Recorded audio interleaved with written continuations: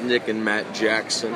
You're listening to the Work Shoot Wrestling Podcast. Too sweet. Suck it. Welcome to an all-new episode of the Work Shoot Wrestling Podcast with your hosts, Coy Richmond and Jason Brooks. Jason, another interesting week in pro wrestling. We'll have a lot of things to talk about. The return of Seth Rollins, 2 good shows on Wednesday night. We know that there'll be 2 Elimination Chambers this year. WWE showing how wonderful Sunday. capitalism is. What was that? Sunday, right? Yeah. Is that show on Sunday? Jesus Christ. I totally forgot. Monday, you can cancel the WWE Network for a month before they go to Peacock, and you get it for free. No, I'm not canceling it Monday. I'm canceling it at 10:01 on Sunday because these pay-per-views usually end early. I don't know when your monthly subscription, go what date to what date, but I understand the point. But so this is the last pay-per-view on the current WWE Network, which will go over to Peacock. We had some interesting shows this week. Jay, how are you doing? I'm doing all right, hanging in there. Another tremendous week in wrestling. Takeover was amazing. So a really fun week in wrestling. Elimination Chamber, we who knows what the hell's going to happen. I don't expect any titles to change hands, but it should be some pretty good matches. They got some good people in it. Well, at least on the SmackDown side anyway. Well, we'll get into that. And what happened on Raw and everything else as we go along. So Jay, once again, we have another week, more crazy stuff going on in the real world, but wrestling is our distraction. And this week in the Wrestling Life Facebook group, which would love for everyone to join, and you could follow us on Twitter and Instagram at WorkShootPod. We'll talk about that again later on in the episode. But if you enjoy what you hear every week, wherever you listen, please give us a 5-star review on iTunes, Spotify, or anywhere else. But we are going through that 50-day lull or so, or pickup before WrestleMania. All the rumors going on who might be coming in, who may not be coming in. What do you think right now? Do you think we're coming on the weekend, before Elimination Chamber? Do you think WrestleMania is in a good spot right now, build-wise, or do you think we still have a long way to go before the average person's interest level is really there? I don't know, Corey. I feel like they build these WrestleManias. What, 3 days beforehand? Like usually it starts in January. Even before the Rumble, it starts oftentimes. But I feel like later and later now it starts. The last couple of years, I feel like it starts later and later because they have so many pay-per-views now that they have to kind of build up, right, in anticipation for WrestleMania. So yeah, I don't know if there's a lot to be excited about. I guess what Edge is going to do, what Bianca Belair is going to do. They're mentioning WrestleMania quite a bit more now, but I think they're still kind of gearing up. Yeah, and I mean, like I said, it's about 50 days away, so we've got time. But 50 days, becomes 40, becomes 30, and then all of a sudden you're like, what are we doing here? And you hope that they have, more of a clue than it appears right now. But the big thing that happened, on Monday was, The Miz decided he didn't want to be in the Elimination Chamber. And we have the first step, which I don't think is going to happen, but first step closer to Kofi Mania Part 2. Did you like the way that they did that? Do you think that this is just leading to continuing the Mustafa Ali storyline where basically, we're going to have a rehash where Ali's spot in the Elimination Chamber was taken by Kofi, and now it's just going to have the opposite way. He's going to take him out of the match, and either Ali will take his spot or Braun Strowman will take the spot. Where do you think we might go there? Those are all good questions. I don't, let's put it this way. I don't think it really matters. Like, I don't think, but obviously that they're hinting at Strowman being involved in some way, shape, or form. I just don't see it being of any real consequence because I can't see anybody winning the title, right? Like, so to me, there's no, it's fine, but there's no real consequence.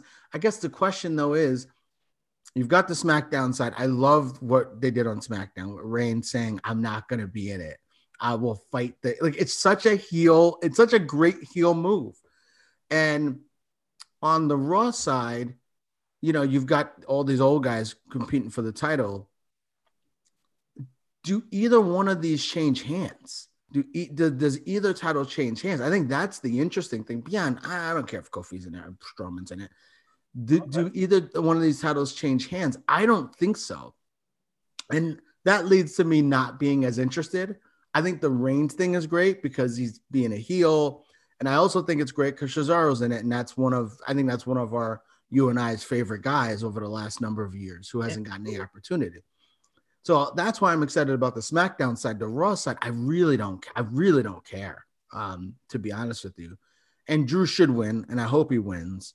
But they also might throw us a curve too. So we'll see what happens. Yeah, so let's get into one of our favorite things. Every couple of months, we get an NXT takeover. This one was called Vengeance Day.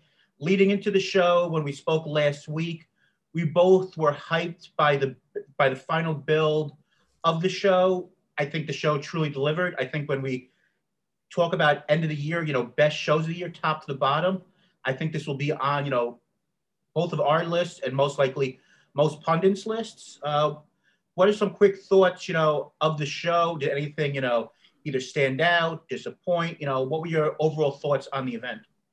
I thought TakeOver was fantastic. I thought it was, what was the last one they had? Was it War Games or did they have one before that? I think it was War Games. Was it War Games? Yeah, I mean, that was November. Yeah, I feel like this has been their last one. So yeah, it was because they had New Year's Evil, which was supposed to be kind of a takeover like show. But anyway, it's the first one they've had in a while. I thought it was fantastic. Every one of these takeovers are great. And I know we're going to talk about Revolution and with AEW, and I've told you this, and you've maybe not agreed with me. AEW does not produce pay-per-views like at takeovers. Takeover is it's takeovers and everything else.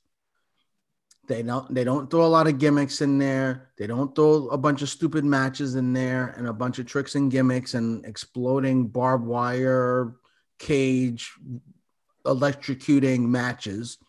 They have really good matches with good storylines, with generally good psychology, and it works. I thought the show was absolutely incredible. And yeah, I enjoyed all the matches, some more than others. I thought the 2 tag matches were unbelievable. I really was disappointed Sasha and Ember Moon didn't win, but yeah, I thought the matches were different too. And I like that. The matches were, they weren't necessarily spot fest. You had some a lot of psychology with Balor and Dunn, and, Kushida and Gargano was a little bit of a different feel too. So yeah, just tremendous stuff. Yeah, I mean, it's one of those shows that I think that if it was the main roster, it would get a lot more pub, than it is right now, which, that's the difference of, being a show that's been on the air for 25 plus years in Raw, where everything is, really publicized, against being an upstart brand that's only been around, as in its current form, 8 or 9 years. So, I mean, I think when you have these type of shows top to bottom, you really have to impress, and that's what NXT does best. I mean, a lot of people coming out of the show said this was the first time in a long time that NXT felt like pre-going to USA Network, and I would say that too. I mean, and it just doesn't have to do with the closing angle, which I think was done really well, and then we'll talk about later on the show the follow-up of what they did on Wednesday, which I think was done pretty well. And we can get into some of the things that happened, later on with O'Reilly on, people thought he had a seizure when it was part, of a storyline and everything else. But I really thought it was a solid show. I thought the women's match over-delivered. I thought the tag team match was one of the best tag matches we've had since last year's Revolution, which might be the best tag team match I've ever seen. Yeah. I mean, which is, top of the bar and, the new style of wrestling of, the indies becoming the mainstream. Yeah. But I thought that over-delivered. I mean, Corey, I don't know what Wesley's going to become. He's a small guy. I don't know what he'll ever become on the main roster. You know how Vince is. But that guy reminds me of like Ricochet and Will Ospreay. I mean, he is just, as an athlete, it's just, he's ridiculous.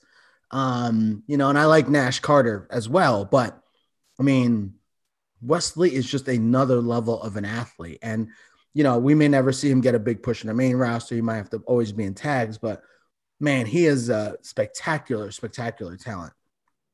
I agree. And one of the things that's really interesting is what happened at the end of this show, which I don't want it to get lost because of so many things that, we're going to talk about on the show today, was that basically the disbanding of what we've known for the last, 3+ years of the Undisputed Era. It's, main roster, minor league rosters, whatever you want to talk about, stable-wise, it's one of the best-known stables in professional wrestling in the last decade, and it's been one of the most successful. When we spoke on the show last week near the end of the show, I said, when was the last time the Undisputed Era did not have a match on a takeover? And we both were like, you know what? It might be since the debut of Adam Cole, started with the brand. And you know what? There was a reason why they were on there. And the last image you had was of Adam Cole turning heel. And I think it worked really well. And the one thing I do wonder is going to WrestleMania season with there not being an NXT takeover that weekend, what does this do for Karrion Kross? And both of us, I think we'll be on the same page saying Karrion Kross not being in the world title picture right now isn't a bad thing. But, they've been building this guy up. I know that he hasn't looked great at times because of the shoulder injury coming back. But I wonder what they do with him now. I think that's kind of... Yeah, but Corey, he doesn't need to be the champion, right? Like, sure. Look at all these guys in NXT. Look at how long we talked about Io Shirai needing to be the women's champion. And now she has been for a while, right? And look at how big she is. Sometimes it's about climbing to the mountaintop and that kind of, and telling that story of them getting back to the mountaintop. So maybe his story of climbing back to the mountaintop after having the injury, after winning the title, is a really, really good story than him just getting skyrocketed. Maybe they looked at this and said, hey, we need to take our time with him. We need to put him in with a guy like Santos Escobar, who's a fantastic wrestler who will make him look really, really good. Maybe we need to pair him with, who knows, right? Kushida, Tyler Rust. I mean, there's a bunch of people that they could pair him with and have it be interesting. That being said, he'll probably be the champion at some point, this year. But I like where they're going with him. But I think the interesting thing, right, is like he is not on these shows. I mean, he was on New Year's Evil, right? Yep. And then maybe he had a squash match at some point. I mean, we're almost into March. I think he's wrestled like once or twice on TV since he came back. So I would like to see him also have, a longer match or two. Let's have him have a 10-minute, 12-minute match. Let's see what he could do. Because the problem is with NXT, these guys are all very good. They're all real. There's not like, a guy who you're like, he's not really that great, but, they're pushing him and, you got to push him because of this. Dexter Lumis. Excuse me, sorry. I think Dexter Lumis has had some really good matches. I don't know if I even agree with that. He's had some good matches, right? So they've had guys who have had these really good matches, and so he's got to kind of step up to where everybody else is. And also the other thing with him, he's not long for the NXT anyway. Right. So even if he doesn't win the title, who cares? He might be coming up the Monday after Raw anyway. So there's a chance that he might not even really be that involved in NXT as it is. So, I don't really super care what he does as long as it's not going for the title. I think the slow build for him, I think is the way to go. And I guess the last thing to say on the show was we had the debut of L.A. Knight. Thank you. The former Eli Drake. I think it's going to be really interesting to see what they do with him because the guy over the last, half decade has been one of the best on the mic. And, people can say one way or another if they enjoy him in ring. I think he's okay. I think he's fine. I don't think he's bad. But I also think he's someone who could be elevated with the talent that they have. Right. So I don't think he's not Adam Cole in a ring or Kyle O'Reilly, but I think going against those guys might help elevate him. Well, and they don't have a talker. They don't have a talker like him. I know everyone loves Pat McAfee, but they don't have a talker like him. Well, I guess my only point is, before we move on to the other stories of the week, is that he feels like a guy who would be a better fit on the main roster, Raw or SmackDown, because he's more of a talker, less of an in-ring prodigy, as, you know, a lot of the other guys on the product. So he kind of sticks out a little bit from what all the other guys that are there. I understand that different things make the soup, you know, all different ingredients in the soup. But I think he feels like an Elias, different people, where his idea and his character would be better suited for the main roster, like a Damian Priest, which you're seeing now, and stuff like that. So it just seemed like a weird fit for NXT. Yeah, I disagree. I think Elias wasn't good on NXT because they didn't know what the hell to do with him. Well, he came to the main roster, started playing the guitar a lot, and he got over, and now they don't know what to do with him again. But Damian Priest really had a good run in NXT toward the end there. And I don't agree with that. I think guys, as long as they're good in the ring, you know, as long as they're pretty good in the ring, which I think Eli Drake, LA Knight, I think he's pretty good in the ring. I think he brings something different to NXT. I actually think it's good for NXT to have a guy in there that's a little bit different, that's not small, that can really, really talk. Look at how crazy people went with Pat McAfee and how everyone loves him and he's the best heel in wrestling and all this other shit. I think Pat McAfee's been good, but I think the fact that it was clear that NXT had nobody like him on their roster. Mm-hmm. And I think LA Knight, you know, he's now Ric Flair in the ring, but he's pretty decent and he's very good on the mic. So I think it's really good to have someone like him there. Also, he's older, so I don't think he's looking to just put himself over. So, and I think he can help the young guys. So I think him being there is potentially a very, very good thing. All right, that's it. I would highly recommend anybody in the Life group or anyone else who gets a chance to listen to our show who hasn't had a chance to watch, maybe because they were shoveling out snow for the last 2 weeks, watch Vengeance Day. I would go out of my way to watch it. It's one of the best shows you're going to see this year. And, we didn't get a chance to talk about it, but the main event with Dunn and Finn Balor was a lot different than anything else on the show, but was really good in an old school grappling match. But Jay, moving on, we had the return of Seth Rollins on SmackDown. He returned at the Royal Rumble at spot 29. Should have been spot 30, for an actual surprise, but whatever. Move on from that. Not a big conversation piece here. But what do you think of his return? And do you think he's going to be paired with Cesaro at WrestleMania? That's what it looks like. And I think it would be great for Cesaro. They don't, now that it's 2 nights, maybe they'll give matches a little bit longer time. The one thing with these WrestleManias is everyone goes crazy with WrestleMania, and WrestleMania shows usually are not great. Like, they're usually not great wrestling shows because matches are WrestleMania 17. You got WrestleMania 9. So yeah, because you have to cram so much into whatever 4-hour block. So maybe this having 2 nights will really be good for someone like Cesaro. Because him and Rollins, obviously Ring of Honor, they have a long history. They could tear it up in the ring. I think that could be a fantastic match. That could be a takeover level match if they give it enough time. And, Cesaro still has some work to do on the mic and he flubs his words a little bit, but, I like what he said at the end of Talking Smack. And I think that could be his character moving forward. All the work that he's put in, all the things that he's done, he's still fighting. He loves wrestling. I think it was a really, really good babyface promo. As far as Rollins, it was kind of more the same with, the Messiah and, all that other stuff. I was hoping for a little bit of a different character change, but, we'll kind of see what happens.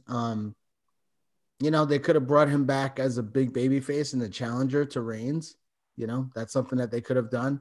But this is a good way to elevate Cesaro, and Rollins is at a point where, he lost to Owens last year. If he goes against Cesaro, I could absolutely see him losing to Cesaro this year. So Rollins is at a point now where it's fun. It's interesting because you think about some of these guys in wrestling and how old they are. Cesaro's 41 or 40. Sheamus is older. AJ, whatever. Rollins, Reigns, and Mox, I think they're in their mid-30s, and they've already done so much. I think Rollins is a little younger than Reigns and Moxley. and they've already done so much. And Rollins is at a point where he could lose any match. It doesn't matter. So I like what they could do at Rollins, and SmackDown's already been a good show, but he can add a lot more to it. So we'll see where this gimmick goes. Again, a little tired of the Monday Night Messiah thing, but we'll see if they change it up here as the weeks go on. Yeah, I agree. I do wonder. One of the things they put on is Chiron when he came out. They mentioned, which of course everyone knows, that him and Becky Lynch are together. They had a kid, but they actually did mention that he was a new father. And by putting that in there, I wonder if they're going to lean more into maybe his relationship with Becky now that he's returned, and if that could lean towards maybe after a short turn in the beginning being a heel, him turning babyface when we maybe get closer to a Becky return, and maybe they're like a SummerSlam or somewhere around, he goes after, Roman Reigns for the title as the babyface. Yeah, we'll see. I don't know that Becky has anything to do with it, and I don't think they should throw that in. Remember, they tried to do that a couple years ago. That did not make him look good. It made him look overshadowed by his tag team partner, right? So I think that they should leave that be. He announced it. That's okay. Everybody in the freaking world knows it. He has 5 million followers on Twitter. So does she. Everybody knows that they're together and they had a child, and it's wonderful. They don't need to pair them up to make him more of a babyface. I think they've gone down that road. I don't think it was terribly successful. If you're going to make him a babyface based off of whatever storyline you want to do, but not off of that he's in love with Becky Lynch and he had a baby. Like, that doesn't make a babyface, in my opinion. No, I don't disagree with you. Like I said, what did you think of, and we'll get this when we get to the preview, what did you think of Roman Reigns playing with him being this major heel character, saying he's not going to be part of the Elimination Chamber, but he's going to go and face whoever wins it right away? I thought it was a great heel move, continuing the character. What was your thoughts? I mean, I said before when we started, I loved it. I loved everything about it. It does a couple of things. One, Reigns doesn't have to be in the match, right? Like, he doesn't have to be in the match. Two, it elevates other guys because you put other guys in the match. If Cesaro wins the match and loses to him, he already has an excuse, right? I won the match. I was beat to shit. And then this guy came in and did a couple of spears. And if Cesaro wins, let's say, I'm using him as an example because he's a guy who really hasn't gotten an opportunity. Right. If Cesaro wins and loses in a pretty good match with Reigns, what does that do for him moving forward, possibly, right? So I love everything about it, including the fact that Reigns, it was such a great heel move. I don't know who's writing this shit on SmackDown. It's like two completely, I don't know if Vince knows what's going on the show, but the fact that it was such a great heel move to establish him as like, I'm too big for this. Like, I don't need to be involved in this. I basically write the checks. The checks would not be written for you guys if it weren't for me. So I don't need to put myself in this position. It's brilliant. It's just brilliant storyline for wrestling. Like, it's just great wrestling storylines. I agree. And it'll be interesting where they go with this. And, if they have the balls to go, and especially that we all think it's going to be Roman versus Edge, they have the balls to actually not go with the fairy tale ending at the end of WrestleMania and keep the title on the guy who, I know we don't have any crowds, but the guy who I think, and I think a lot of people think, is truly over for the first time as a true character in Roman Reigns with the title at the end of the day at WrestleMania. But, we can talk about that more as we get closer to WrestleMania. Jay, getting on to, less entertaining things, possibly. I don't know what you really thought of, but we had the beginning on Monday on YouTube of the Women's Eliminator Tournament, the Japanese side for AEW. I didn't get a chance to look at the numbers to see how many people watched. I mean, I watched the majority of the show. I thought it was handled okay. I mean, Excalibur, I think, did a really good job on commentary. The ring was super small. I mean, I can understand why this wasn't on, big, TNT. But I thought, all four matches were good. I mean, Asha Khan, could barely move anymore. So you had this woman who looked to be a pretty good athlete, just basically moving around or trying not to, look bad. But I thought it was a good, first effort for that. And it's going to be interesting what they do next Monday with the second round, with also the two extra final two matches of the U.S. side being on that next week's YouTube special at 7:00. Yeah. So not a lot to say. I only watched one of the matches because Aja Kong, I can't watch her wrestle. And the Elvis woman, I did not want to watch her wrestle. And then the other match, I read the result before I watched. I'm like, But the first match I watched was pretty good. Looks like I had 261,000 people watched it on YouTube. So that's not terrible. That's really good. That's several 100,000 people. So yeah, good job by them. I thought Excalibur was really good. Yeah, I thought it was interesting. And where do they go with these women? And the other thing is they must all be here. I mean, they obviously taped this a while, whatever, maybe a few weeks ago. Actually, they taped it, I think, last week in Japan. So yeah, they just taped it last week. So they're gonna have to have the women come here and maybe quarantine. From what I can tell, Shida went. The reason why Shida hasn't been on TV. Yeah, she was over there. She was over there quarantining. They did. I'm guessing they taped all the stuff in Japan over the last couple of days. I think you'll have the final for the final will be on March 3rd, or yeah, I think it's March. I think it's March 3rd. So then the women are here now, because I guess they'd be quarantining now. Yeah. So okay, so whoever won and Shida would be back here now. So yeah, I'm curious who they're gonna have on the Japanese side, and hopefully it's not Aja Kong or the Elvis woman, but or the Freddie Mercury woman. But but what do you do with that? Like, right? If they really can't have one of those veterans. You really should have one of the young women, young wrestlers really step up. But say it's the young lady who won the first match, and her name escapes me. Magic Girl. Yeah, the Magic Girl. So let's say the Magic Girl so let's say she wins the tournament, wins the Japanese side, maybe loses to whomever, Thunder Rosa, whoever, Britt Baker. Does she stay? Right? Is this a moment where a kind of not history making moment, but a way to make her, right? So she wrestles this match. It's a very good match. And, she's kind of a made person now, and then she stays in the country. Or does she kind of go by the wayside? So that's the thing that I'm interested in, because I don't think any of the Japanese women win this. I think one of the women on the American side are going to win this. We talked about Britt Baker, we think is a favorite. So I'm curious how they're going to integrate these Japanese women onto the show moving forward. And are they going to incorporate them into the show moving forward? So I guess we'll find out. Yeah, I guess the only last thing I would say was I was a little bit surprised that Maki Ito, who has been doing a lot of stuff online with on Twitter, and is lined up apparently a couple of major interviews with Sean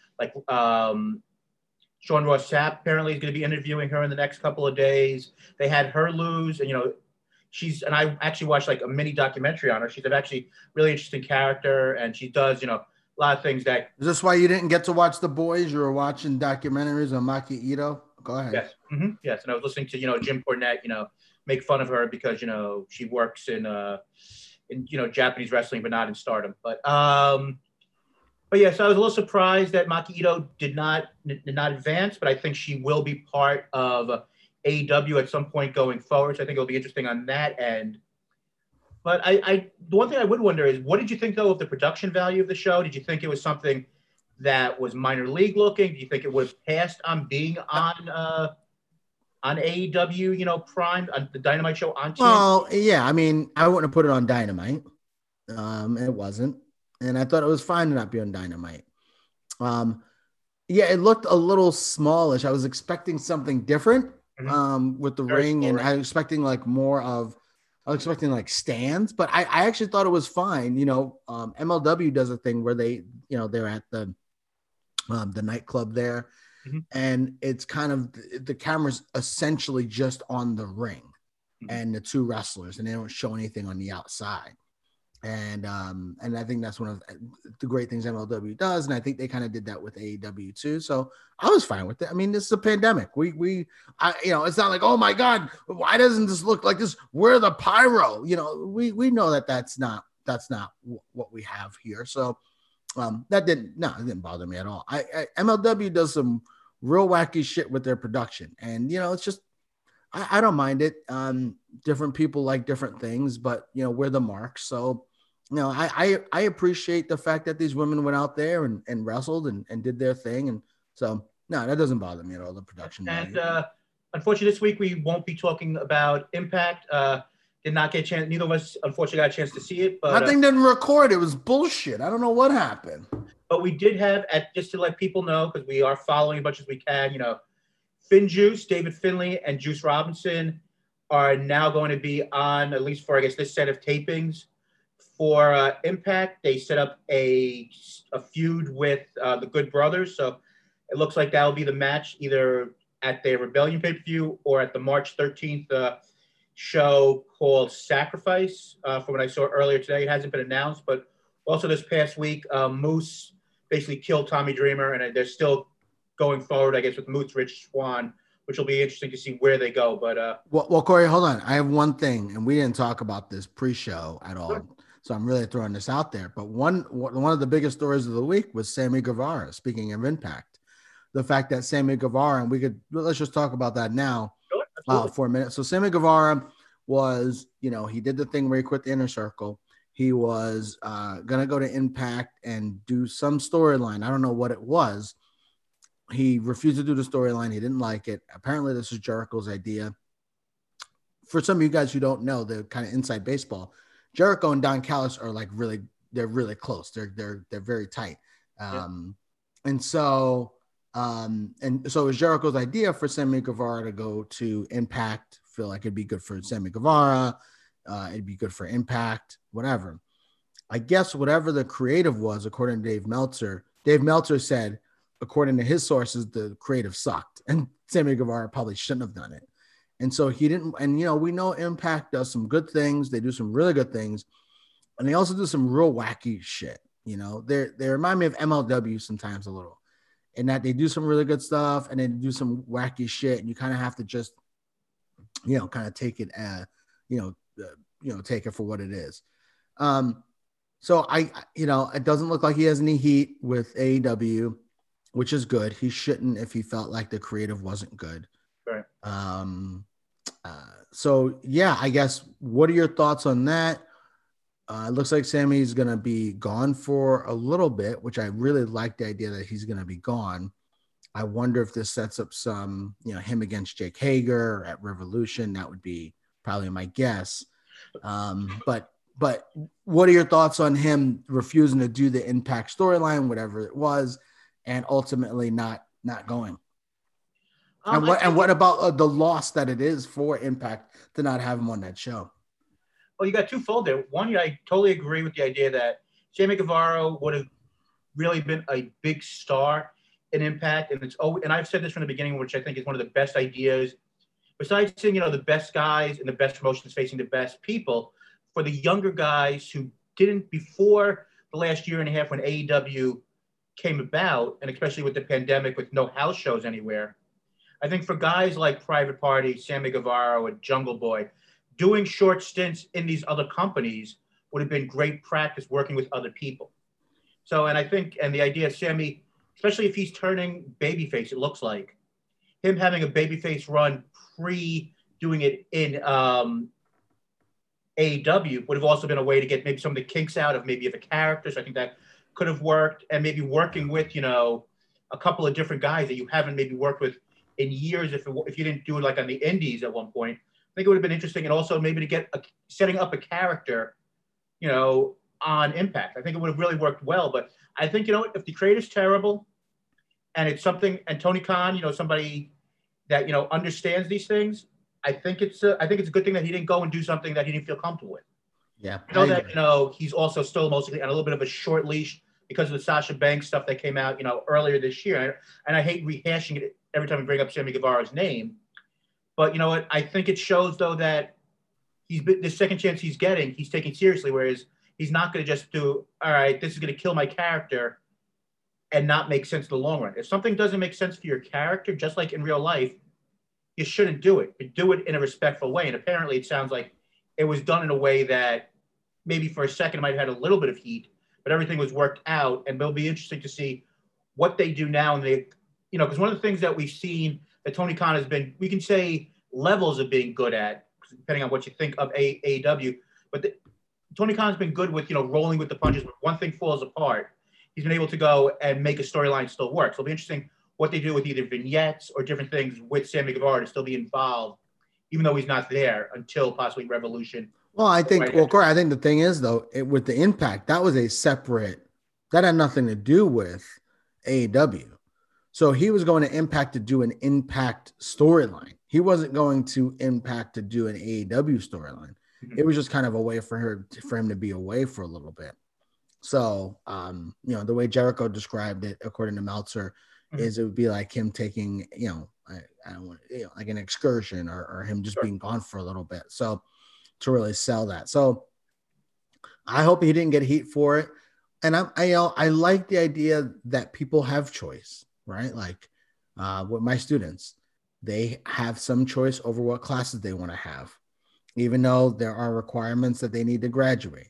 You know, it's good that Guevara needs to do certain things, but he still has some choice over what stories he feels like works best with the character he's trying to present to TV. And what do we say?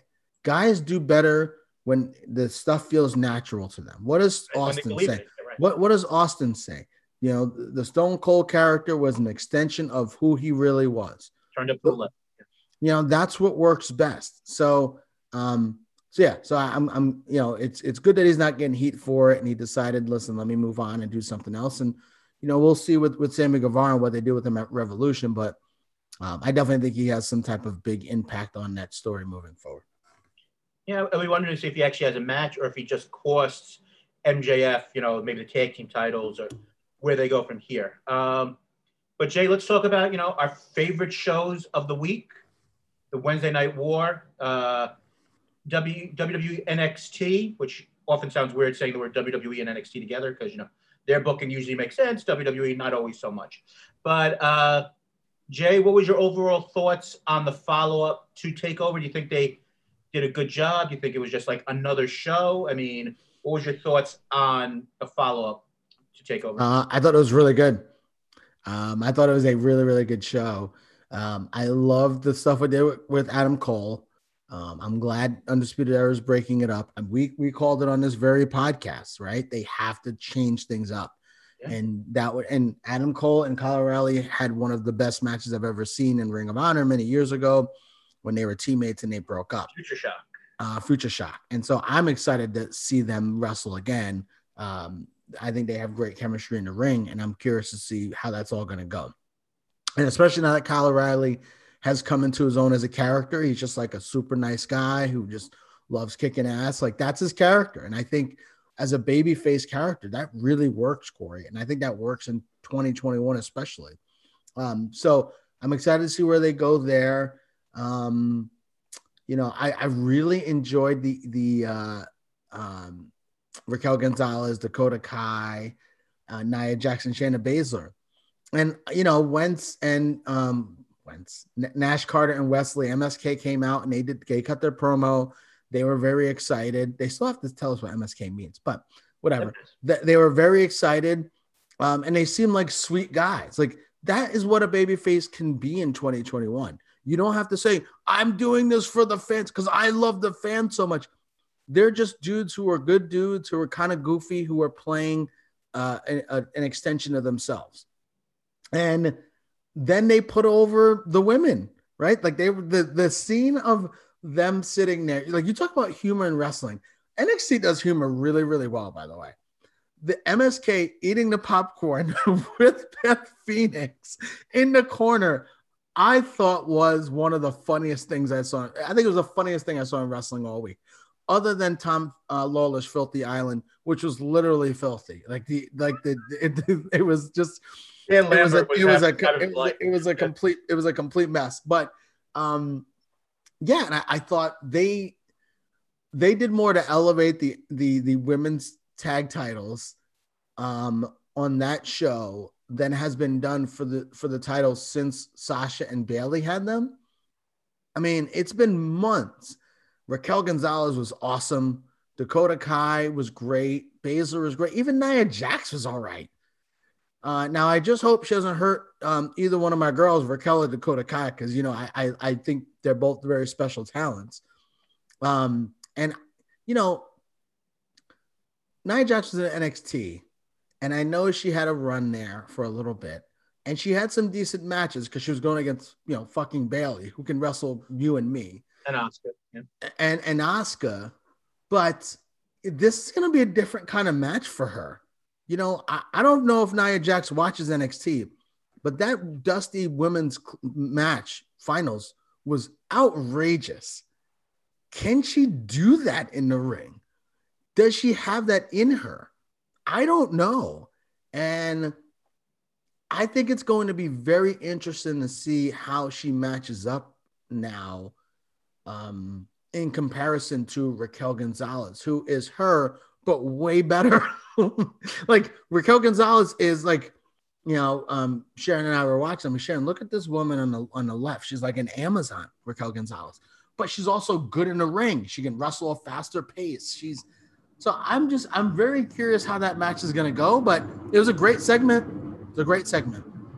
I would agree. I think it was a really good segment.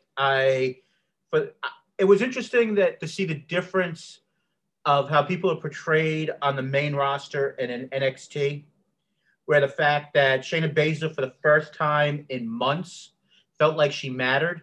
When I know it was a small crowd and its own personal bias because you watched her for, you know, like 2 or 3 years in NXT and she was a badass when she was there. But just the way that she was portrayed and the idea that, you know, you had the story beforehand with Dakota Kai where she feared her, and I guess she had broken her arm when she was down there before, and, you know, it was just like for the first time in months she felt like she mattered and she wasn't playing, you know, second fiddle to Charlotte Flair or excuse me, to the world's greatest, you know, relative of The Rock, who gets, you know, promotions even though she doesn't. I mean, Corey, think about it. The Nia Jax, Shayna Baszler, they were mad at each other, they didn't like each other, blah, blah, blah. If Dakota Kai and Raquel Gonzalez were in the main roster, they would have broken up 5 times by now. Yeah. The Big Show syndrome. Yeah. You know, they would have broken up, turned heel, turned babyface 5 times by now. And they could have broken up, right? Because Raquel Gonzalez obviously taking over as a single star, but they haven't. They've stayed together, and it's made them stronger. Yeah, they're short and diesel without the turn. And it's put both of them over. That's the difference between the main roster and NXT. They're looked at on NXT as like wrestlers, not jokes. And so, you know, you have someone who actually knows how to book wrestling and what to do. And on Raw, they just do shit on the show and then just see what happens. I mean, look at what happened with Lacey Evans and whatever, right? We didn't even talk about that. Yeah. You know, normally, you know what you would do, Corey? You just wouldn't have the story. Just don't. They have to fill 3 hours of TV, so they have to do it. Why just don't have the story? Just don't do it. Lacey Evans can announce she's pregnant on Instagram or Twitter or whatever, and then you move on, and you don't make a story out of it. Instead, it's got to be a joke or something. They would never do this in NXT. If one of their women's athletes got pregnant, she would just be pregnant, and then she'd just be off TV. Let's hope so. I mean, I think so. Look at what NXT's done for years. We've watched it for years. So that's the difference. They made Baszler look like a badass, which she is. And it was very, very well done. I'm very excited for that match. And I'm very excited. I'm very curious to see what they do and how Nia Jax looks in the match. Because she hasn't wrestled in a match like this in a long time. So we'll see. Yeah, what was your thoughts on the debut of the former Lacey Ryan, Zoe Starks? I thought she looked really dominant. I thought it was a really good debut. Mm-hmm. And a little sloppy for me. It was a little sloppy, but it was fine. I don't know if that was all her fault. I think that might have been. Yeah, I mean, whatever. It just was a little sloppy for me. I think she should have beat her in like 3 seconds, but yeah, I thought it was fine. I like our finisher. It's like another version of the GTS. One thing it is interesting, the fact that Zoe Starks and Elena Black, who's now part of NXT as well. All these people have been wrestling for Mission Pro Wrestling, Thunder Rosa's wrestling federation. And I don't know if it's just AEW falling behind on the wheel, but a lot of people are on Dark, but they wind up signing with NXT. And we can get into this in a half a second with a little bit of a signing spree that NXT has been on as of late. But I think that's a very interesting idea that, Thunder Rosa apparently has a little bit of say, the fact of what's going on with bringing people in for AEW Dark. But I don't know if it's, Kenny Omega or Dustin Rhodes or these people are just not on the ball when it comes to how close these people are to signing real deals. But all these people who are getting picked up by NXT, maybe you don't think it's weird, but it just seems listen, AEW is worried about showing videos with Jade Cargill shooting free throws. They spent 3 minutes on their program with a woman who has not wrestled anybody, and we don't know if she can wrestle. She sat there and shot free throws with Shaq. That was 3 minutes of their show, of what they did with the women. And NXT, you watch the women, and they're stars. So if you're Zoe Stark, if you're Elena Black, if you're Priscilla Kelly, where would you want to go? They have one women's match. They hype it up like it's Ric Flair and Steamboat circa 87. Or you can watch NXT where the women are stars and they profile them as such. Where would you go? I know where I would go, especially if the money was close. And there's also the element of, not for nothing, you've got the 4 horsewomen. You've seen already what they've done with women on the main roster. Obviously a lot bad, but some really good. And there's the idea of being, there were women in the main event of fucking WrestleMania. If I love AEW. I think AEW's done some good things. But being in the main event of WrestleMania in front of 80,000 people, that's, you can't top that as something that's a possibility for you in your career. There's nothing in AEW can do to top that. And maybe AEW will get there. I'm not saying they won't. If they do these explosion, barbed wire, fire matches, they might not. But I think they might, but they're not there now. As much as we rip Vince, which, all deservedly so, he's built a $1 billion company, and WrestleMania is a big fucking deal. It's the biggest deal in wrestling. And for a woman to possibly be a headliner on that, it's a big deal. So some of it, I think, is AEW dropping the ball, because I don't think they know. Whatever. We've talked about them, what they've done with women's division forever. But I think a big part of this is also women saying, I want to be in NXT. I want to be one of the 4 horsewomen. I want to be in the main event of WrestleMania. And, as we've seen now, that's a realistic possibility. Becky Lynch went to WWE and NXT, and she was doing the Irish jig. That was her gimmick. She was doing an Irish jig. A couple years later, she's the biggest thing in pro wrestling. Now, that was all her own doing, because Vince didn't even want to push her. Yep, sure. But it still happened. And so it could happen for any of these women. We're in AEW. Hopefully you'll get a match on the card that they care about. Well, slow builds, as we would say. So I guess the best way to transfer over to AEW Dynamite is to say, Jay, did you like AEW this past week? It sounds like you had maybe 1 or 2 problems. Well, before we get there, we can talk about, I guess, NXT and their signings. Congratulations to Taya with her husband in the same company. Do you think she winds up on NXT or do you think she goes up to Raw and part of? I thought she'd be on the main roster. So who knows?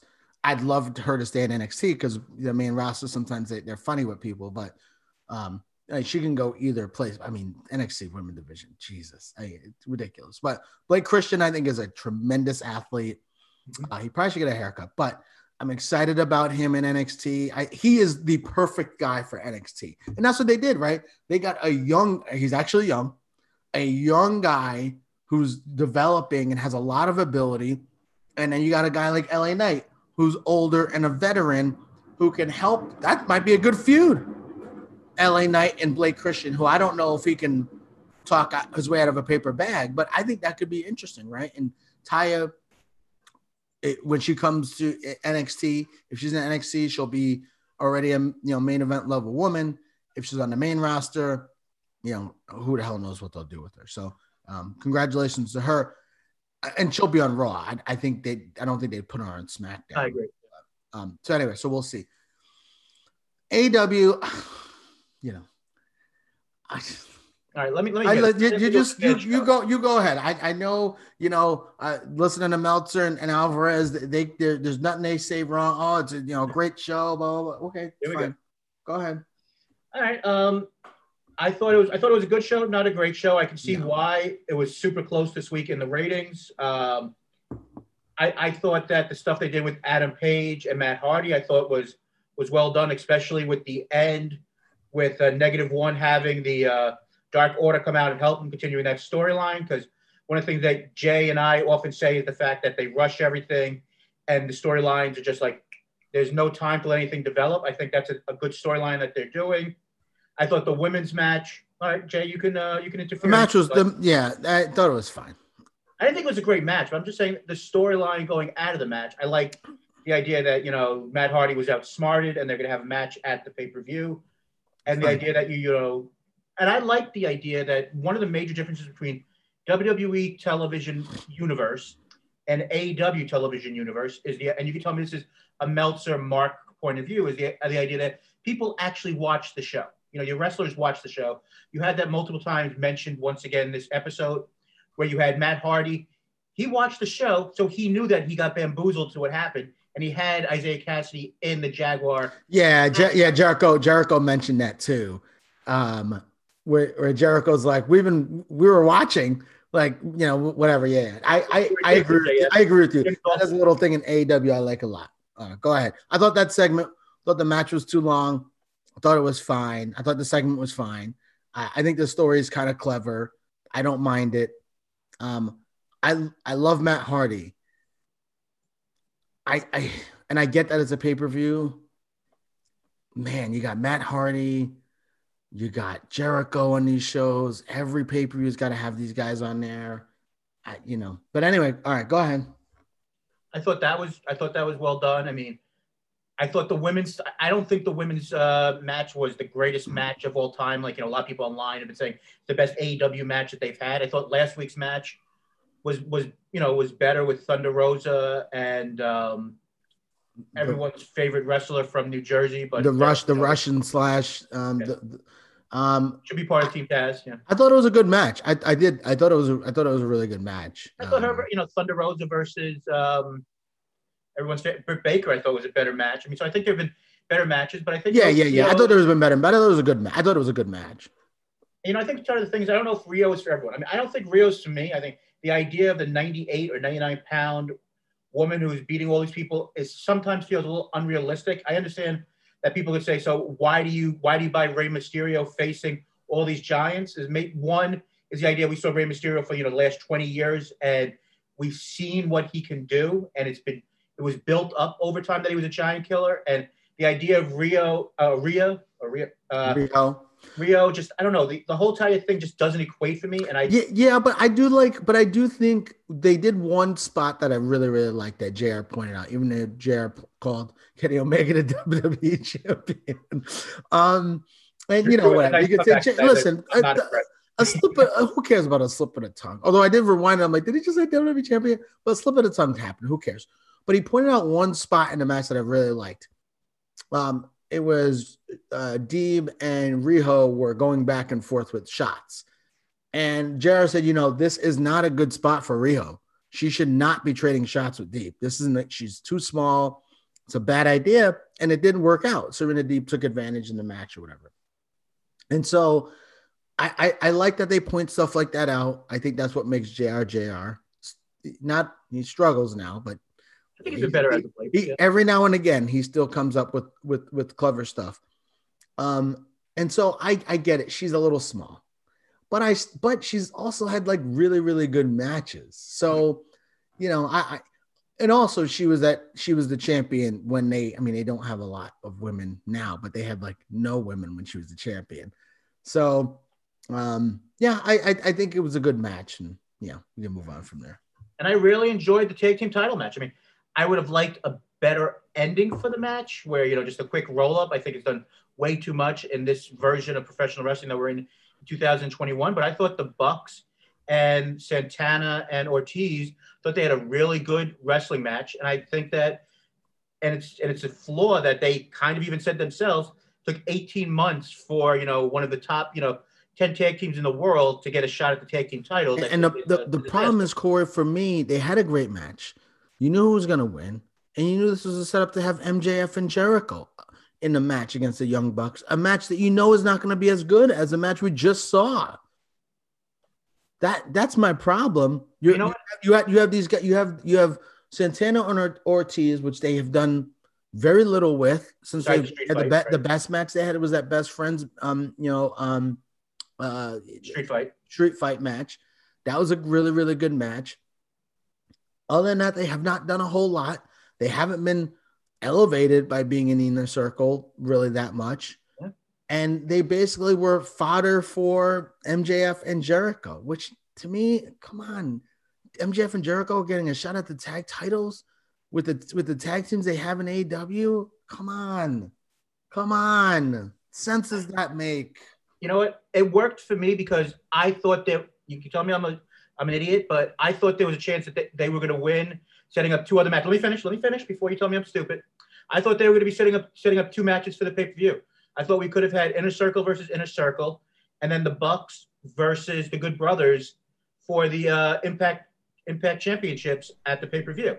I thought that's where they might go. So, I mean, they had at least me the idea there could have been a title change. But for you, it didn't work because you didn't think there was any chance. No way. But it was a good match. And again, fodder for MJF and Jericho. Hey, you know what? I think they could step up and I have a lot of faith in the Young Bucks that they'll have a good match with them. But I don't disagree. It would have been their better matchups, especially, FTR getting their rematch, other things. But you know what? I don't disagree with you. But the one thing I will say, and you may disagree, and this is going to come at me looking like a total hypocrite from after last week, and this is a kind of a flaw that I saw on both shows. We can't have these 6-man tags as your main event every week. I agree. Right, on NXT and AEW. AEW has been a huge proponent of these 6-man matches week after week, and they've all been, solid matches, either from very good to great, depending on, what you think of them. But and this one this week was solid. But it's just like you can't do these 6-man tag matches anymore. Let's have, the tag team match be your main event. I understand you were setting up the end angle of telling us what a main event for Revolution was going to be. But these 6-man matches, too much.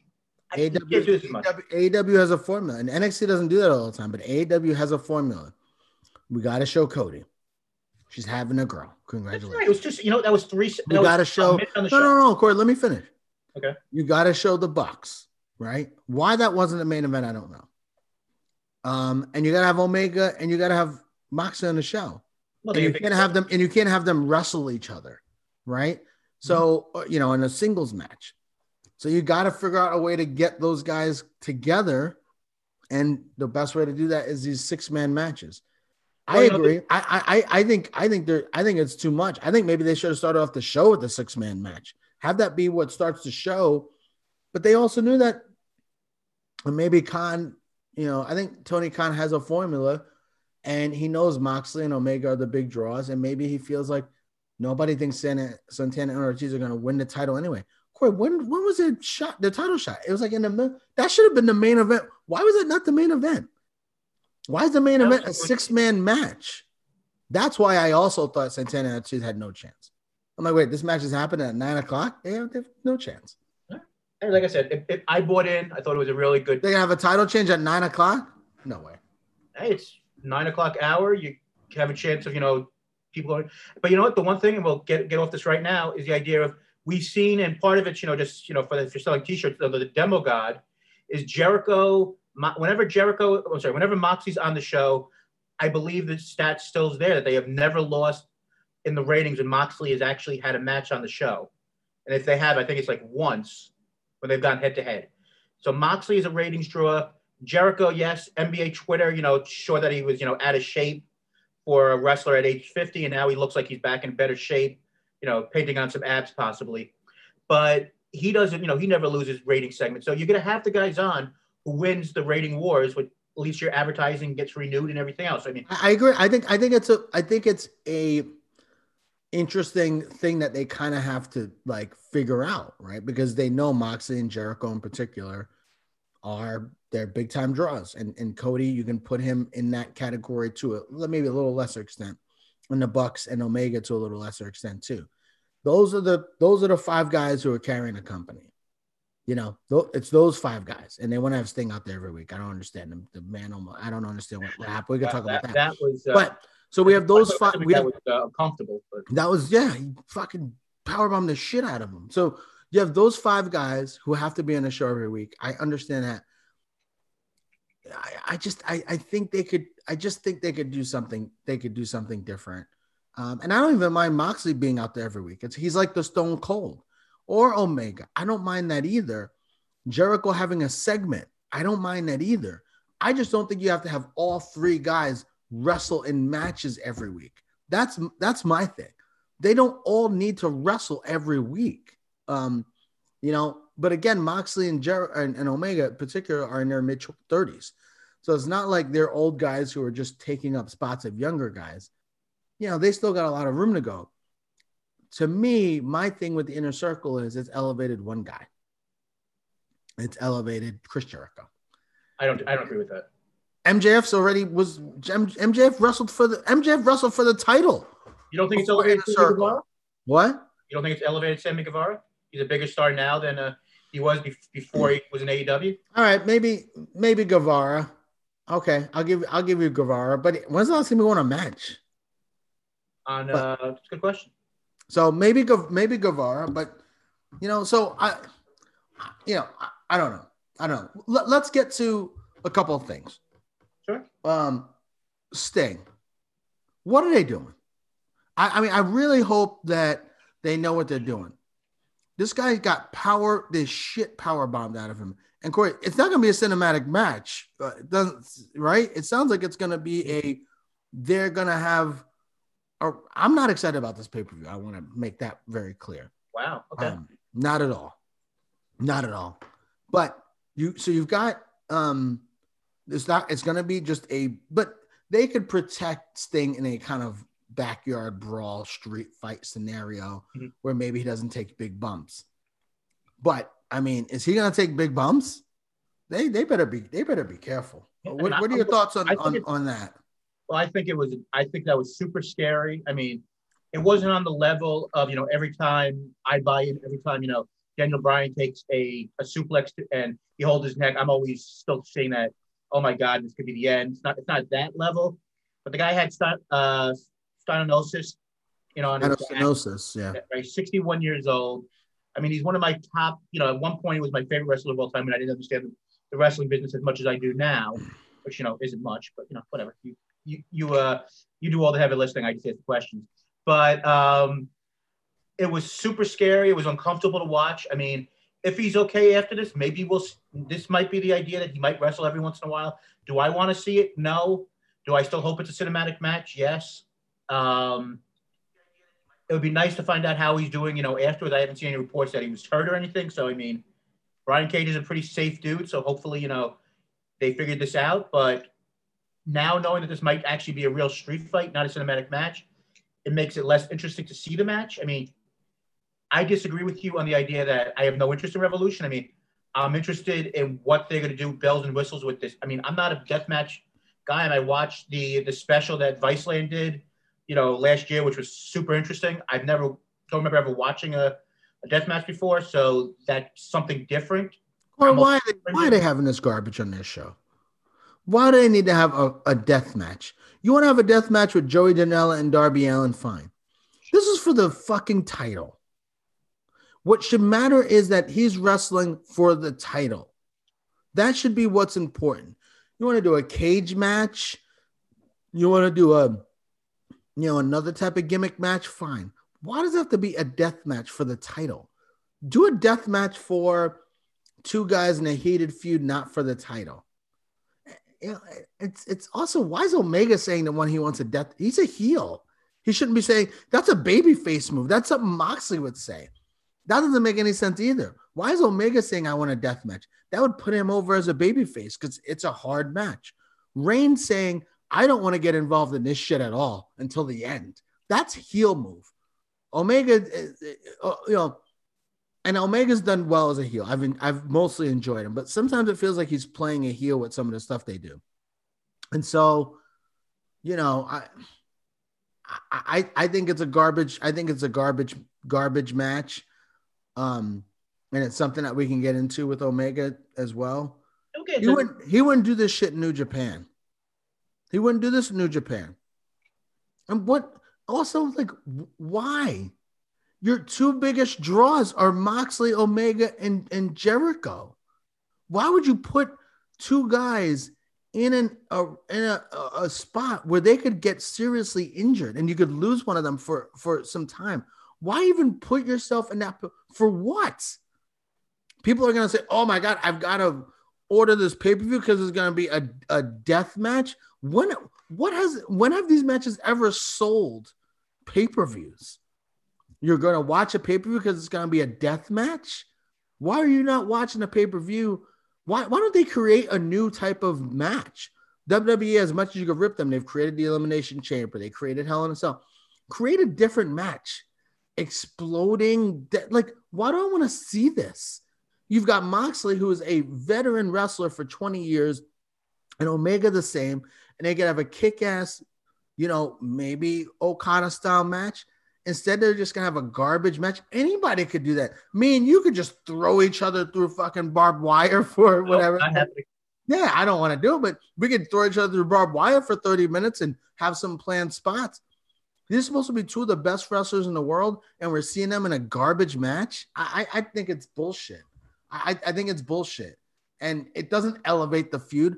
The feud is for the title. The title is the most important thing that is going. Not their personal feud. The title is what's important. And the title is being overshadowed by this barbed wire barbecue fucking extravaganza. Who gives a fuck about that? Where is the title involved in all this? So I think it's stupid. I think the risk reward factor is way out of whack. I don't think this match is going to elevate either guy, no matter what happens. I think you get guys hurt. I think it's a garbage match. And so I just think it's ridiculous. I don't fully disagree with you. I'll say this quickly, and we'll move on to our last couple of subjects before we call it a day. But when you're saying it's a babyface move, I would actually say it's the cocky heel move by Kenny Omega, saying that I can beat you in your type of match, especially. It doesn't put him over. But it doesn't put him over as a heel by him saying I am going to wrestle you in this really, really hard match. That doesn't put him over as a heel. Well, but I think when he's been doing this thing where he's avoiding people, he's telling people it's on his time, and now he's like, okay, now we're going to do an exploding match. Well, I think this is how you're going to get the Good Brothers involved in the pay-per-view now that you're not having them facing the Young Bucks in a match. I think that's how you get them involved. They'll be doing a fucking cage match. Do a cage match. You could do any kind of matching, have them get involved. Mm-hmm. I'm not saying you're wrong. I'm just trying to look at this on the other end of the discussion area of saying that that's fair. The possibility of why they might be doing this, like I said. And you also have to, if Jon Moxley is one of your 3 or 4 biggest stars in the whole company, maybe your second biggest star in the company, and Moxley has the history of being in all of these crazy matches when he was younger, I could honestly think this is Jon Moxley's idea if he wants to do some of this crazy stuff. And Kenny Omega's like, if you want to do it, fine. And this is how you blow off this feud. Kenny Omega wins, and then Moxley moves on to something else, and you start other people facing until you get to the end goal of him losing the title, most likely sometime next year.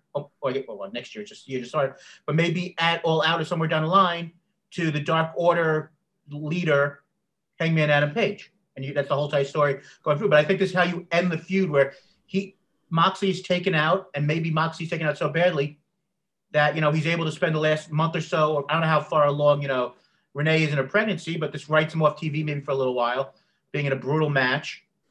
And, we can move on. And then Jon Moxley come back either as a different character, the same guy in a couple of matches, a little while afterwards. And he can move on to something else where the never-ending feud with, Eddie Kingston or whatever else they're doing, Yeah, no, I mean, your point's a good one. I don't disagree. I just don't know why you need this style of match. There's so many different ways they could have gone. And to me, this is such a dangerous match that's not necessary. And I don't disagree. why? It's just, I don't know. I don't know. And someone can tell me if I'm wrong. You could, tweet me at WorkShoePod. You could, go into Wrestle Life and tell me I'm wrong. That's fine. I'll take it. But I guess my other question is this going to sell pay-per-views? Like people saying, oh, there's an explode. What sells pay-per-views? The fact they want to see Omega, who hails himself as the best wrestler in the world, something I think we're going to talk about. I know we were kind of going long. Or is it that I really can't wait to order a pay-per-view to see an exploding barbed wire, barbecue, firefly, funhouse match? Like what I think people would buy the pay-per-view to see. I want to see Omega and Moxley beat the hell out of each other. Do they need to see it in a death match?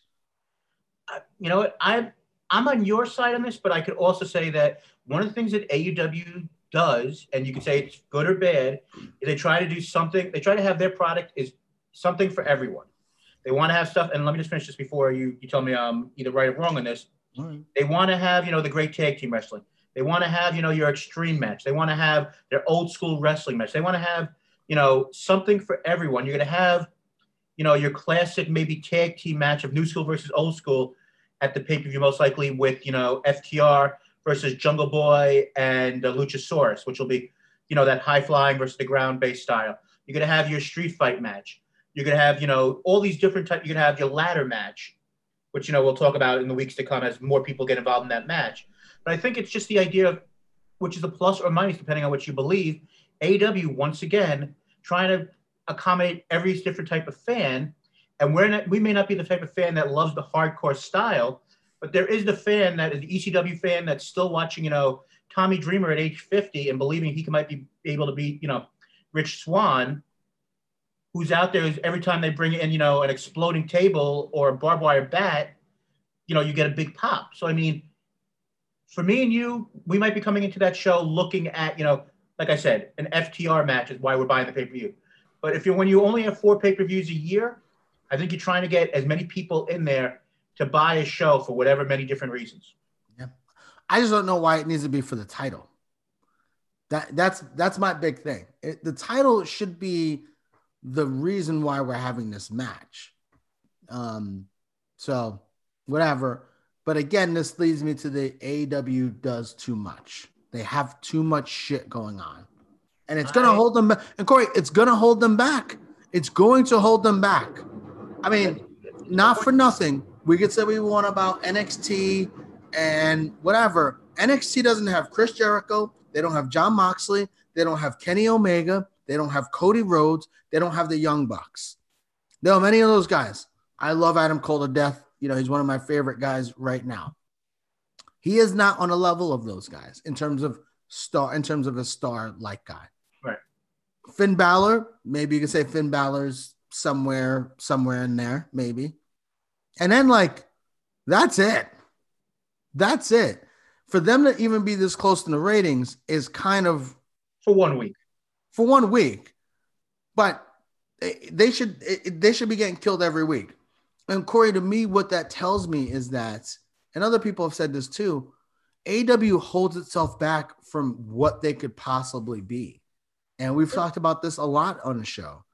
And these are instances.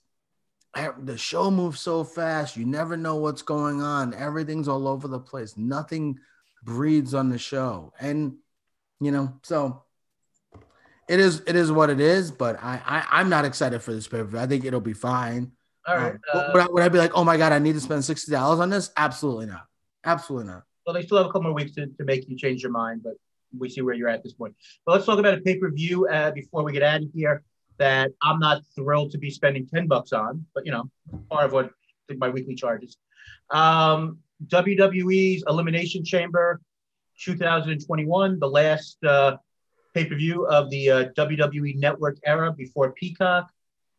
Our first match, which looks like it's not going to be happening now, WWE Women's Raw Champion Asuka facing Lacey Evans, who we just found out this week in real life, not just storyline, is pregnant. Jay, I'm going to give you two choices here. Just let me say them fast before you tell me, which I think you already know.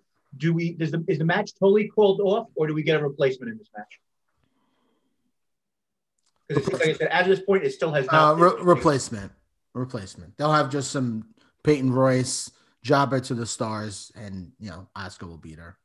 All right. I kind of agree with you. I mean, I'm hoping it's like a Rhea Ripley, and that's how we start the build. No, this is not the right time to bring her in. If you bring her in, it's for her to fucking win. Yeah, you don't bring her in as a replacement. You bring her in to win. I think she wins. No, I don't. They've done nothing with Asuka for months, pretty much.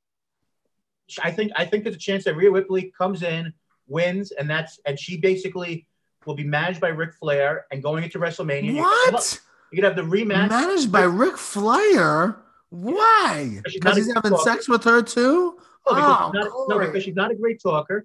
And because we all know that it's somebody versus Charlotte Flair at WrestleMania every year for the Raw title. So, I mean, and we get the rematch of last year where Rhea Ripley gets her revenge from losing the NXT title.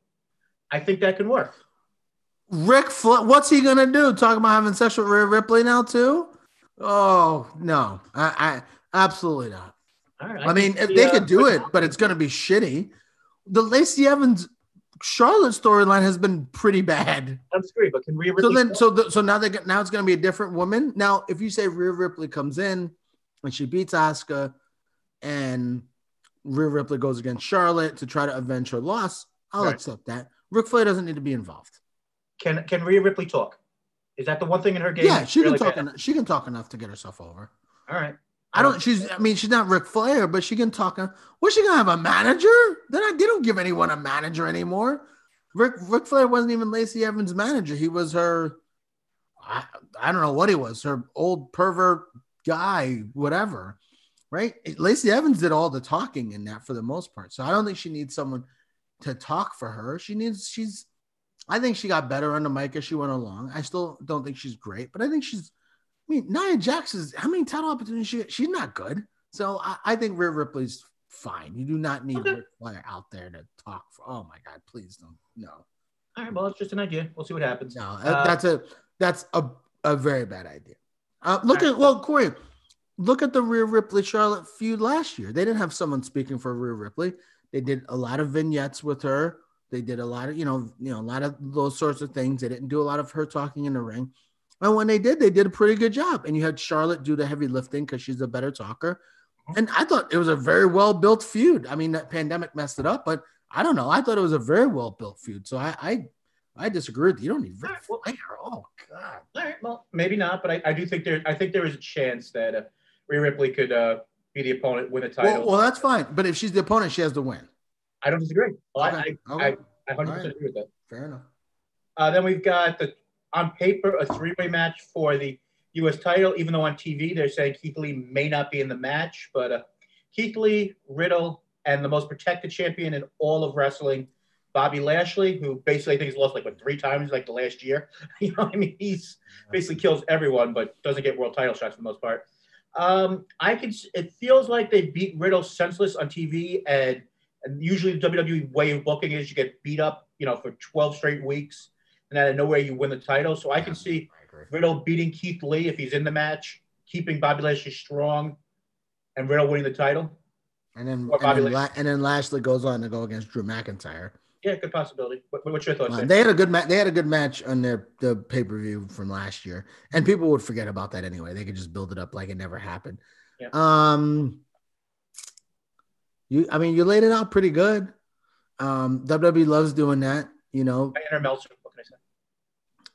Yeah, I'm gonna go with I'm gonna say Lashley wins, just to be contrarian. I'm gonna say Lashley wins, but your theory is a good one. We've got for the Universal title #1 contender elimination match, which was set up this past week. Daniel Bryan, Cesaro, Owens, Sami Zayn, Jey Uso, and King Corbin, everyone's favorite substitute for Damian Priest, who's now we actually have a guy who can be that role and actually be good at it. I think Cesaro is going to win the match. I think agree. Daniel Bryan will be teased winning it, but I think Cesaro is going to be the guy to get killed by Roman Reigns after being tired, and I agree. maybe even take something with Seth Rollins costing him the match or something. Cesaro might be signing a new contract, or maybe has signed a new contract. I mean, this will be his last contract pretty much as a pro wrestler because he's, I think, 40 or 41 years old. So this will be his last contract as kind of a loyalty bonus for re-signing. And hopefully he got paid well. He deserves it. And, so this is, hey, thank you for re-signing. Here's your opportunity. Next year, you'll be wrestling on Main Event. But right now, congratulations on your opportunity. I think Cesaro wins. I think they have a pretty good match with him and Reigns. And Reigns wins in the end, but it also puts Cesaro over.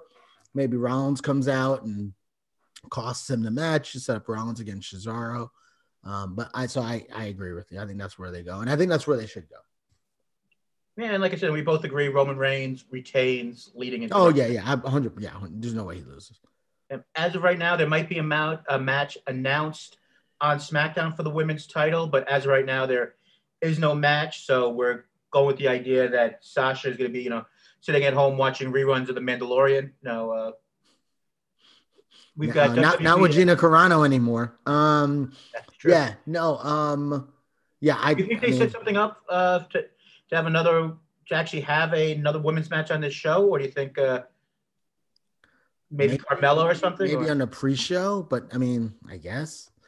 I guess it would, for me, the better question is, would it be like inconsequential, right? Would it be like a match to have a match? And yes, at this point, that's what it would be. I mean, the champions are going to, we talked about Asuka possibly, but Sasha's going into WrestleMania as the winner. No, definitely. And both of these, elimination chamber, those elimination matches usually are like 40 minutes long. So, I mean, those are going to be the bulk of your show. I agree.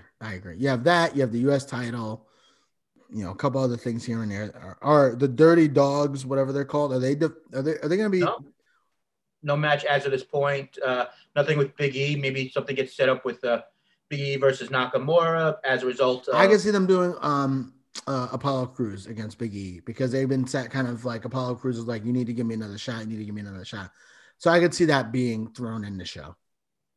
And the other match that we know for sure as of this time is for the WWE title Elimination Chamber match. Drew McIntyre, the youngest man in the match at age 35. That tells you is he 35? I thought he was 37. Anyway, whatever. Wikipedia said he was 35 a couple days ago. Wikipedia, we know, very accurate. That's true. AJ Styles, Jeff Hardy, Randy Orton, Sheamus, and Kofi Kingston, who we spoke about earlier, replaced The Miz. I guess I think there's really only two options in this match. Sheamus either wins the match or Drew McIntyre. Where are you going? They can't have Drew McIntyre lose this match, can they? I mean, Sheamus against Drew, that's the WrestleMania match. Well, I mean, you have Fastlane. So I mean, you still have one show in between. I mean, he's gonna lose the belt like in between WrestleMania. Fastlane's what, in 3 weeks? He wins the title back. I mean, you could have Sheamus. Oh God, I think that'd be horrible. The one thing is, you would think they would have somebody win one of these matches, and there's no way Reigns is gonna lose. But I don't know, Corey. Drew McIntyre has to be the champion. They've built him up. He's the main eventer. He's the guy. He's got to be the champion unless, I don't know. I know we said Cena's not going to be there, but I think Cena's going to be there.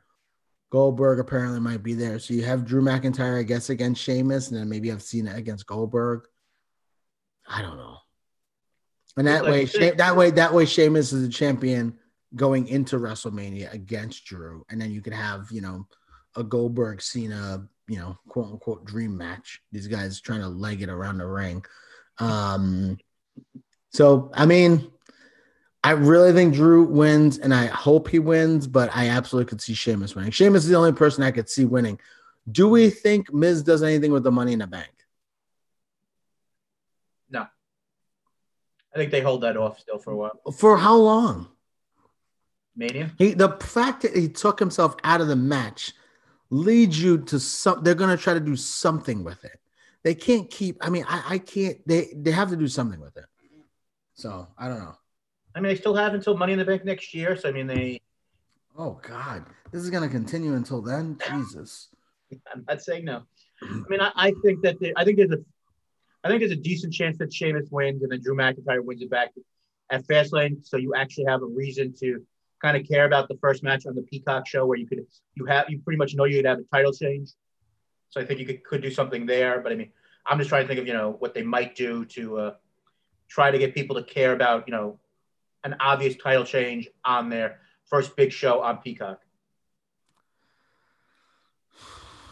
I mean, you're ordering Peacock for WrestleMania, not for fucking Fastlane. But Not sure, no, I understand. But I'm just saying it's a trial run show, and you mostly wanted people to care about the show somewhat. I mean, that's a good point. I don't know. I think Drew wins, but you're right. And it really, I think it's Drew or Sheamus. Drew being a 90% favorite, let's say, and Sheamus being 10% to win the match. Let's say Drew is 85%, Sheamus is 10%, and then the field is 5%. I mean, that I think that'd be pretty accurate. So it could happen, but I think it would be really, really unlikely. man, I see. I think you have some good insight on that. And Jay, I think we covered a lot of really good things. I mean, we're a little bit long, as you would say. How about you let people know how they can follow us on all the social medias and our buddies in the Life group? Yeah, we are at Worked Shoot Pod, WROKED. We are on Twitter and we are on Instagram. So please check us out. Jackie Andy runs our Instagram account. Thank God for her because I barely know how to use Instagram. So at Worked Shoot Pod. We had former guest on the show, Big Vito, like one of our Instagrams last week. So all right, there you go. So thank you, Jackie Andy, for running our Instagram. We are Worked Shoot Wrestling Podcast. We are on iTunes, Twitter. We're on iTunes, Spotify, Stitcher. We're everywhere. Okay, so just type us. That's where we are. We had someone who messaged us who wants us to do reviews for stuff. So if you are listening to the show and you like the show, you like what you listen to, please give us a review. It helps us move up the rankings to because now we do more audio now that we're part of the Life Group podcast, which is great. But we started off, and I think primarily still are an audio podcast. So please rate and review. And again, we are part of the Life Group Podcast Network. Very, very proud to be a part of that. Monday, we've got Dong City with Henry and Vince. Go ahead, Corey.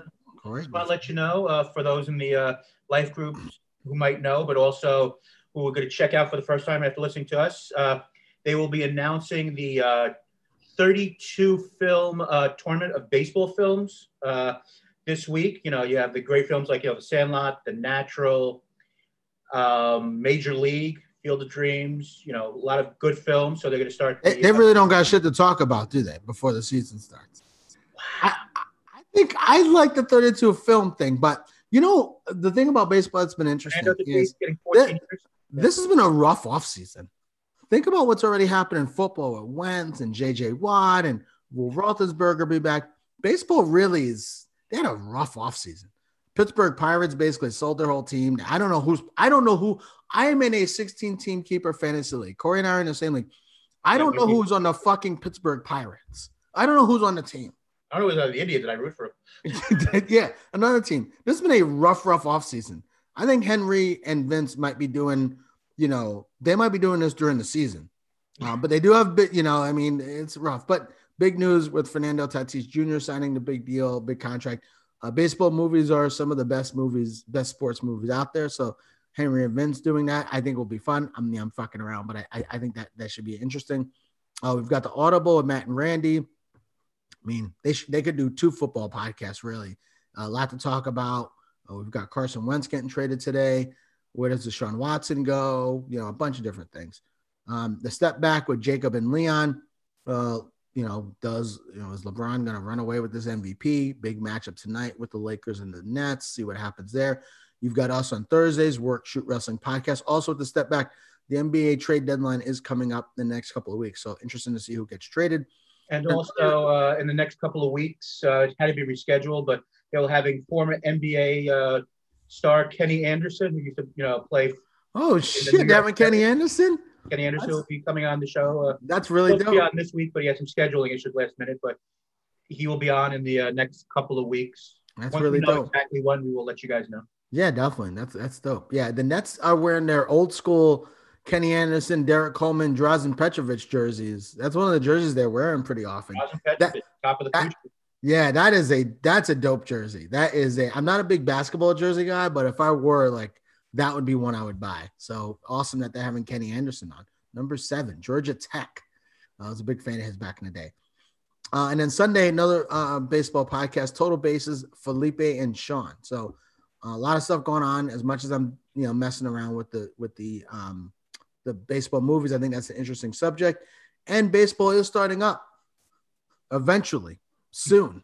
So I've got to start doing some fantasy research, Corey. I don't know who's playing on any of these teams. I think Max Scherzer's on the Nationals. I don't know what's going on. So it's going to be crazy and excited. And please, guys, listen to these guys, Life Group Podcast. They do a good job. I've been trying to listen more the last couple of weeks myself, and they do an excellent job. Very, very fun listen. A fun, easy listen. And guys, good guys who do a good show, and it's interactive as well. Absolutely. And like I said, when it comes to Total Bases, get your latest information as you get ready for the fantasy season. They would go team by team, talking about who you might want to pick up, long-term and short-term if you're in a dynasty league as well. But Jay, every week I have a short-term memory on the other podcast that I'm involved with, comedy podcast, where, they have a great time making fun of me apparently every week. You remember what the name of it is? You don't know Jackie. You don't know Jackie. Jackie Andy, Jackie Rachel, Jackie Corey, the comedy podcast for the ages. Yep. This past week we did talking about celebrities who had birthdays in the year 1995, the year that Jackie Rachel, our youngster on the program, was born. I mean, wait, 1995. Hold on. Who the fuck celebrity is that? What celebrities were born in 1995 other than Timothée Chalamet? Who's that? Really? Timothée Chalamet. Who is? He's an actor, right? Yes, he's an actor. What show is he on? No, he's in movies. He was Call Me by Your Name. He's nominated for Best Picture. Call Me by Your Name. Yes, he's going to be in the movie Dune coming out later this year. One of the bigger movies on HBO Max. If you want to get that. He's been in a couple of films. Call Me by Your Name. He's been nominated for a couple of Academy Awards. I'm way out on this. All right, go ahead. And then Megan Thee Stallion and a bunch of artists are all a bunch of YouTube people that nobody cares about. But it turned out to be a really fun episode. I found out that I've never seen it, but Black Mirror is a reference to the screen of your phone. I haven't seen it, but I mean, apparently that's a pretty good show. Maybe check that out at some point as get through every other show on the internet first. But this guy's been in a lot of movies. But he hasn't been in and he's been in all these indie movies, Hot Summer Nights and these weird indie movies. He hasn't been in anything. Oh, he's in Interstellar, but he was like a child then. Whatever. Anyway, go ahead. Fine. Okay. Timothy, whoever this kid Chalamet. is. Yes. Like I said, I don't think you're saying it right. I don't think it's Chalamet. It's French. Yeah, you're definitely saying it wrong. Whatever. Go ahead. I'm on a comedy podcast. I'm about to be stupid. And then this upcoming week, we're going to be doing my year, the old folk of the show at age 42, 1978. And it's also my wheelhouse. Let's go. And then 1985 for Jackie Andy. So that should be a fun. Yeah, the real stars, not Timothée Chalamet. That is true. But, that was a fun time. And Jay, I think we got, like I said, going to have you back on to talk about, the year of your birth, maybe, because, unlike that year, we actually have a couple of stars. I'm going to let you, though, decide as we get out of here. Yeah, let's talk about the WWE raises. Kenny Omega is a subject that we would love for you guys to be involved into. I know the Wrestle Life group have talked about Kenny Omega. Our show went way longer than we normally go, but Kenny Omega is a subject I definitely want to talk about. Is he the best wrestler in the world? Please comment on that. Wrestle Life. What do you think about his run in AEW? So that's something I definitely want to talk about. But Corey, I'll let you start off with talk about the WWE raises. Kenny Omega, I promise you guys we will talk about that on the show in the next couple of weeks for sure, because that's an interesting subject for me. We just kind of got long talking about a bunch of other things. Yeah, Brandon Thurston, who we've spoken about past weeks, great on Twitter, WrestleNomics website and podcast, usually with all the ratings and everything that's going on. One of the people who reported, last week that WWE, their employees were not getting raises this year, even though, record-breaking stock, and especially with the pandemic, they haven't had to go on the road, and with the firing everybody mid-year. But then it came out earlier today that WWE employees have been given a stock award valued at $3,000, according to multiple sources in the company. Not every employee received the award, but a large number. The stock units vest next month. Employees learned on Friday that salary raises and promotions were put on hold. Now, to let you know, my company, I Real World worked for, CBS Viacom. We had something similar this year because of the pandemic, that there were no bonuses this year. The company said, hopefully things change and we can have bonuses next year. But we also didn't have, a massive cut when we have record, setting, quarters, and with the network and everything else going on. Jay, I guess I'll let you start with this. I know you're going to take this from the capitalism is good and bad at times, point of view. But what's your quick thoughts on, WWE being, penny pitchers, to put it nicely? Yeah. Well, I don't want to get into your company because you work for them and we're doing a public show. So I don't want to get into that, but I guarantee you if NBC had no raises, Chris Collinsworth is still getting paid. And Al Michaels, they're not deferring their salary to help out the little man, the middle class. Right. So just interesting. Yeah. So in terms of the WWE, they're on track to make more money than they've made in a calendar year ever. They just signed a $250 deal with Peacock to broadcast their show, their pay-per-views. So they're making money hand over fist. Yet they're giving raises of a couple $1,000 stock options. Here's my thing. And people are going to say, you're a socialist or whatever. I don't even know what the fuck that means, to be honest with you. Here's what I do know. And people have said this, like Dr. Kendi, the How to Be an Anti-Racist book, would absolutely highly suggest that you read that book. Elizabeth Warren is a capitalist. She believes in capitalism. But Elizabeth Warren also is a little bit like, it shouldn't be outright total greed. Like, if you're making a certain percentage, you should then help out the rest of society. If you're making like you don't need 18 houses, maybe have 16 houses, and the other houses you would buy help out whatever, right? That's not our country. Our country is just outright just capitalism and greed. So I'm not anti-capitalism. I am anti-outright greed. And in this case, when people have worked really hard in the WWE for many, many years, and we've seen, these NXT wrestlers, apparently they make $100,000 or whatever. And Vince McMahon's a billionaire and they're signing billion-dollar contracts. The idea that these people who really work hard for the WWE, when they have an opportunity because WWE Network was sold to Peacock and it made so much money, that they didn't get raises based off that is absurd to me. It's absurd to me. And this is what it is, right? Look at what's happening in Texas.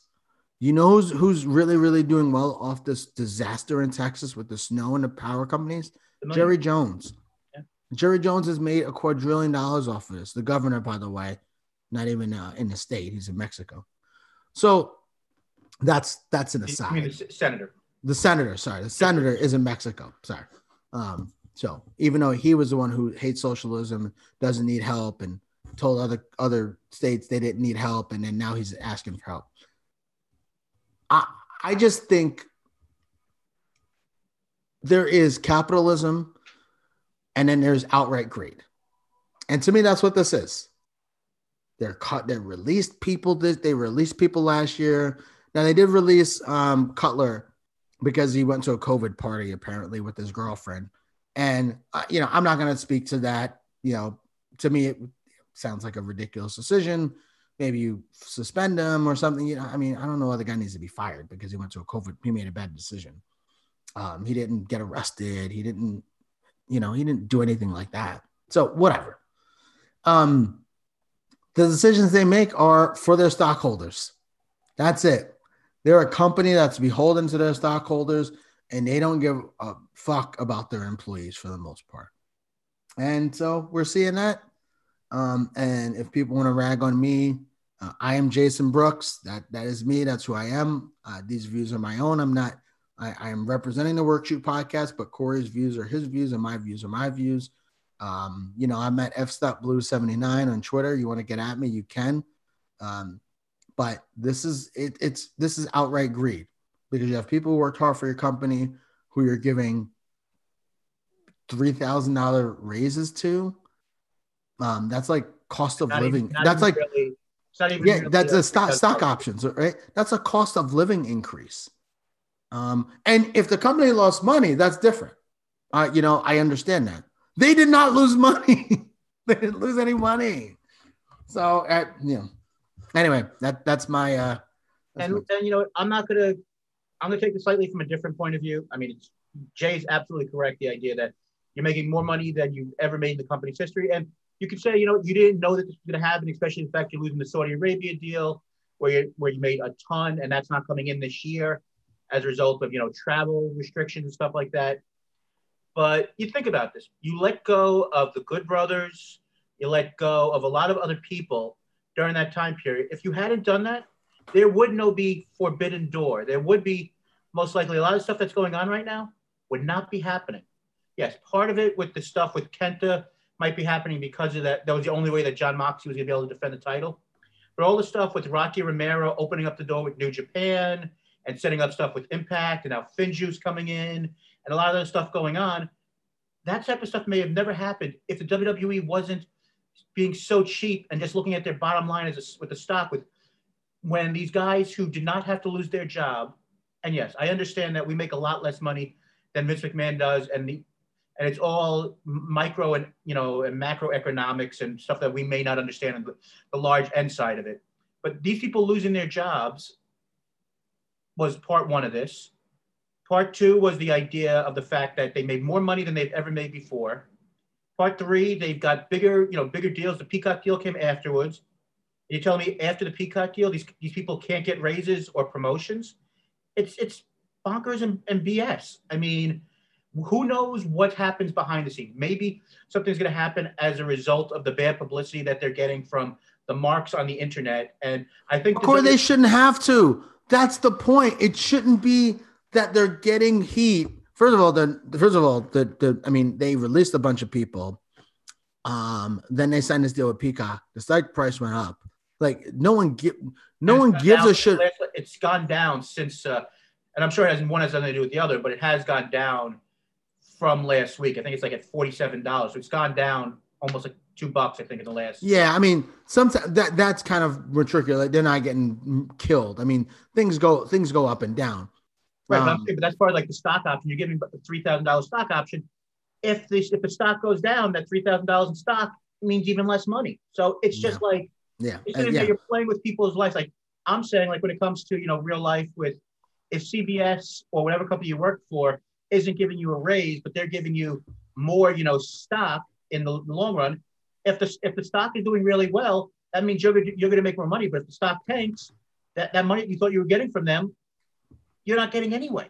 And Corey, that should be extra. And by the way, that should be extra. Agreed. That shouldn't be what you fucking get. Here you go. And again, there is capitalism and there is outright greed. And I think where I feel.